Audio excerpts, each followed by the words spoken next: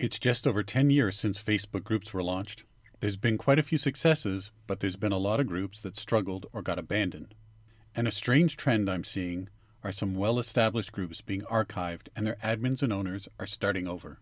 Because some of the biggest challenges groups can give you are hard to overcome, and it's difficult to change the culture within them. It makes me wonder what a group really should be now. You're listening to It All Works. This is episode 9, the group revision. I have a lot of personal experience with this topic. I am now in my 3rd Facebook group, and I can honestly say that unless you have it dialed in properly, it's really not going to work for you or the people in it. I've noticed the same challenges happening for others with their groups. To try and help you, I broke this down into 3 points of discussion: the members, the owners or admins, and the group itself. The members are the most important part. No members, no group. Members becomes a more interesting topic when you try and figure out what they want or need. And sometimes they aren't even the same thing. No matter what a group is for, each member might be joining it for different reasons. One might be a big fan of the owner, another might be seeking information, and others might be looking for opportunities. I asked people in different groups what they wanted from a Facebook group. The people that responded had a pretty universal answer. They wanted valuable content and networking. It is a solid answer, and I agree. You join a group, you show up, and hopefully there is something that can be gained from what is posted. And you'll see other people's interaction and meet new people, which is the networking part of it. But there was a couple types of people that didn't answer the questions about what they wanted from a group. And I wouldn't expect them to. There are people who are spectators, and all they do is join a group, then silently consume without interacting. There are members who join and don't participate because they don't have the time or bandwidth. And then there is a group that joins and has one goal: to get their message into the group, to self-promote in any way as much as possible. Now, there are times when members promoting in a group could be helpful, and some groups make space for that. But if you have people that look at a group the way someone might look at a full parking lot while putting flyers under your windshield wiper, you've got a problem that needs addressing. The group's purpose should make it very clear what should or should not happen within it. And there are many members with motives that aren't aligned with the purpose of a group. As for the silent consumers and the absent members, how do they make the group any better? They don't, because they aren't adding anything to the group. The silent culture doesn't work. And even though people are very proud of having large groups that have a sizable amount of these types of members, it really doesn't make the group any better. People on the outside might be in awe of that large member base, and the fear of missing out might kick in, and they might join for that reason. And that's a lousy strategy to grow a group. And in the end, you probably end up with a lot more people that really don't belong in there. If you think of a group of people that share the same interests as you. How do you want the conversations to go whenever you meet up? You'll want to benefit from shared ideas and knowledge, and that would compel you to participate in the discussion. You would not want to sit within a group where one person talks and no one interacts. And you certainly don't want other people promoting their own message over the one you're there for. Members of groups are important. They should join to be a part of the conversation and the shared interest. They deserve to get exactly what is promised from a group. And it should be a space where the culture and the environment should be a productive and valuable place to meet. The better it is, the more likely they'll participate. And that's what makes a great group. The higher the percentage of your member base that participates, the better the group. Let's talk about the owners and the admins of the group. They are also very important. They are likely the person behind the concept and the one that controls the culture of the group. When I think of an owner of a Facebook group, I get curious as to why they started the group, the purpose. Who are they serving and what do they want to accomplish? Are they trying to educate? Are they trying to network? Maybe they are self-promoting. When we talk about Facebook groups that are founded by business owners, it gets a bit tricky. Because what's the end goal? If you're a business owner starting a group, how do you manage the message in the group to get the outcome you want? A lot of people look at groups as a captive audience, and they're not. You won't be able to control the conversation enough so that all the roads lead back to you. But groups are a great opportunity to show your talent to individuals many times over. This is the key point. You see, when you have followers, members, or people on your email list, you have an opportunity to reach those same people with a series of messages. And that series of posts can paint a better picture of what you can do than just one or two that they may accidentally come across. Where it all comes together for the owner is the ability to make the knowledge they share exclusive to that group of people. Entrepreneurs sometimes struggle to get noticed without giving away too much of their talent for free in the open social media environment. And it's a real concern because they feel they won't get clients because people are satisfied with just their free content and see no point in paying for it in the future. By having the group, you can do exclusive things to attract new members and then be able to continue with a series of information that will help you convert some members into clients. I just want to add, I believe having people on an email list is the best way for business owners to convert people into clients. But I think groups are in second place. All other social media methods are a bit more passive because the content is distributed to followers and most of it is rarely seen. Facebook page content rarely shows up in people's threads.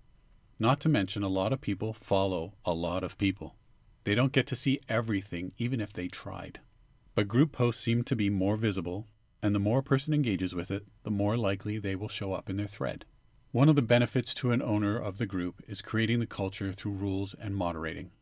They can decide what can and cannot be done in a group, which can be very important if members start muddying the waters with their own agendas and messages. They can also safeguard against members that behave in a manner that ruins the experience for others. Remember, creating a good culture and environment for members is a huge factor. One of the very best tools when operating a group is your ability to be the gatekeeper. You can choose who can be in it, and if you have the time, and I would make sure that you do, I would review every potential member before you let just anyone in. You might not be able to tell how people will be in your group once they are in, but you do have a chance not to let in people that you might think are a bad fit. A good example of that are people that set up fake accounts to get into groups and then hit and run with promotions. Fake accounts are very easy to spot. And then there's the members that are in 300 other Facebook groups, and all types of group, a nonsensical mix. It's likely they aren't going to be focused on what you're doing. They might have a plan of their own. Now you can control who can come in, but you can also control who stays. And depending on what you want the environment to be like, you can take actions to improve it. I personally like a lot of member activity. I post to start conversations, I ask questions, I do polls, daily mini blogs, and I run monthly challenges. What I really don't enjoy is doing it for people that don't participate, which to me means they don't care. And if I'm willing to give them exclusive content in my group, then the membership fee is participation. I see no reason to share my work with people who either aren't paying attention, taking without contributing, or worse, looking for content and ideas they can pass off as their own. Those people I remove from my group. And I've done it. In January of 2020, I had a group called Speaker Advantage with over 1,300 members. And honestly, it was not going the way I wanted it to, so I changed its focus and renamed it It All Works, the same as this podcast. And there were members in it that just did not belong there. I reviewed every single member and removed the silent spectators and the ones that didn't participate. By the time I was done, I got it all the way down to 330 members, and I still remove people for those reasons and others if they break the rules too many times. Now I have a group of about 260 people, and my active members are about 70 to 80% a month, compared to the 10 or 15% when I had 1,300 members. And I think the group works a lot better for everyone now. The responsibility as an owner is not just controlling the culture. Creating it is the thing that compels people to show up to. And the content should be niched in. How could I not mention that? I'm a niche guy. Whatever the group is about, the content should be relevant. And it's something you promise, so you should deliver it. I have seen groups that have topics but resort to doing silly posts that are unrelated. And although they think they are being fun and cute, they aren't. They are doing it to get members to participate, to drive up engagement rates, even though the topic is way off course. When I'm in a business group, I don't want to be asked what my favorite flavor of ice cream is. I don't think that's the best use of a member's time. There are times a host can switch things up by posting something about themselves perhaps, or sharing something they like. I have personally shared TV shows and movies that I like, but still somehow tied it into marketing. I do a song of the day. It's not a question. There's usually a message involved there too. Creating relevant content and cultivating the conversation around a group's purpose is an important part of the responsibilities of the owner or the admin. And if the group is big, then the moderators can help you keep the culture and environment what it should be. Now for the last topic, the group itself. There are groups, and then there are groups. Some are really specific and dialed into specific topics. Others are pretty much a free-for-all. But the group must serve a purpose, or what's the point? Business groups should definitely be dialed in. That way it is easier for people to decide if it's for them or not. If it's specific and it's something they are looking for, then great, you found each other. And if it's not for them, then great, you won't be wasting each other's time. I have found that groups that are specific have an easier time consistently staying on topic, while the content on some of these vague groups seem to wander and mostly become irrelevant. But the group should be filled with people with a shared interest. It's an important point. As a group owner, you decide what the topic is, and you also have to figure out what the group's purpose is. And there are a lot of different purposes. Educating people on a particular subject, enthusiasts of a topic or a person, networking environments. It could be for a private club. It could be for an event. Some groups are even created in conjunction with a program. Now, if you've gotten this far and you are pondering starting a group or revisioning the one you've got, you should really think about its purpose. And the reason I say this, you need to think about if you'll be able to make it succeed at its purpose. If you're going to educate people, you must be prepared to do the hard work of educating them. If you are creating a network environment, how will you get the networking to commence? And will you be okay with a lot of the content being created by other members? If it's for a program, will you be able to make sure it works and is added value to that program? I could go on, but these are things you really need to decide. Because if it can't serve its purpose, then it just shouldn't be done. I mentioned before that my group used to be called Speaker Advantage, with the 1,300 members. And its purpose was to have a group of people that are into public speaking and getting speaking gigs for online and live events, and also to help people become better speakers. I thought it was a good idea, and I still think it's a pretty good one. But it really wasn't what I was into. And because I could only provide some of the things the members expected, I would be doing it for no good reason whatsoever. Not to mention that eventually a large part of the group was there only for the speaking opportunities. If I posted about anything else, it was crickets. If I posted about a person looking for a guest speaker, then there were 50, 80, or 100 comments. And I didn't want to be a facilitator of that. I didn't want to run a group where the members really didn't participate unless they were getting opportunities that only served themselves. I wanted more engagement and I wanted to educate. So I had to change things. I'm sure there were other groups that work well for this purpose, but I wasn't the right person to run it. So you have to ask yourself the question, if you're the right person to fulfill the purpose of the group, will everyone get what they need from it? And will you be the person to provide it? And do you want to be? Recently, I've seen some big name people with groups make the decision to shut their groups down. And I'm not talking small groups, I mean big ones. And the most common factor is the purpose was gone. It either wasn't able to function properly to serve its purpose because the culture was way off, or the person running it felt they no longer could fulfill the purpose of the group. Some of them have started new groups that are on a different topic or niche, but it was likely the right move. There was no point of running something that can't serve its purpose. And keep in mind, some of the top people in business have a new vision of what a group should be. When it comes to those vague groups and the ones that don't have a specific topic or purpose, that anything goes thing is over, even if people don't know it. Those groups are slowly disappearing, and the people in them are noticing that it serves no purpose to be in them. Another interesting trend is the pop-up group, which I kind of mentioned when I was talking about groups aligned with a program or for an event. The interesting thing is they are quite exciting. Not only are they exclusive, but also for a limited time.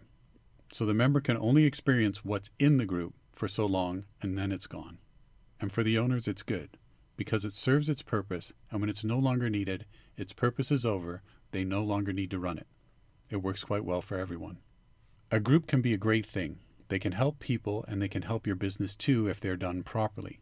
But it's one of those things that can't be done on half effort. If you do have a group, you need to consistently work to make it serve its purpose, and if you can't, you should close it down.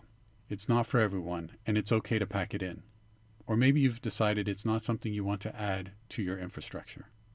But if you do, and are able to commit to the purpose, there are excellent opportunities to build something that can help others and your business at the same time. Making it all work. How do you decide if you should have a Facebook group as part of your business infrastructure? Consider the following. 1. Will it draw attention or cultivate leads for your business while still creating an environment that people will gravitate to? 2. Will you be able to create original content that is exclusive to that group that helps spread your message? 3. Will you be able to create a group that will allow others to participate without your message getting lost or missing your goal? 4. Will you be able to be active in it and it be a good investment of your time? The answer to those 4 questions will help you decide if a Facebook group is right for you at this time. Believe me, it's not for everyone. The main thing to keep in mind, and I know it sounds broad, will it have a purpose and be a valuable add to your business? If you have any questions on this topic, you can email me. I love hearing from my listeners. I hope you enjoyed this episode on Facebook groups. There was a mixture of personal experience, observation, and input from various members and owners of different groups. I'll be releasing another podcast episode next Monday, and this works nicely with what's going on in the It All Works Facebook group, where you can find extra content and interactions on each weekly topic. Thanks again for sharing your time with me. Stay safe and take care.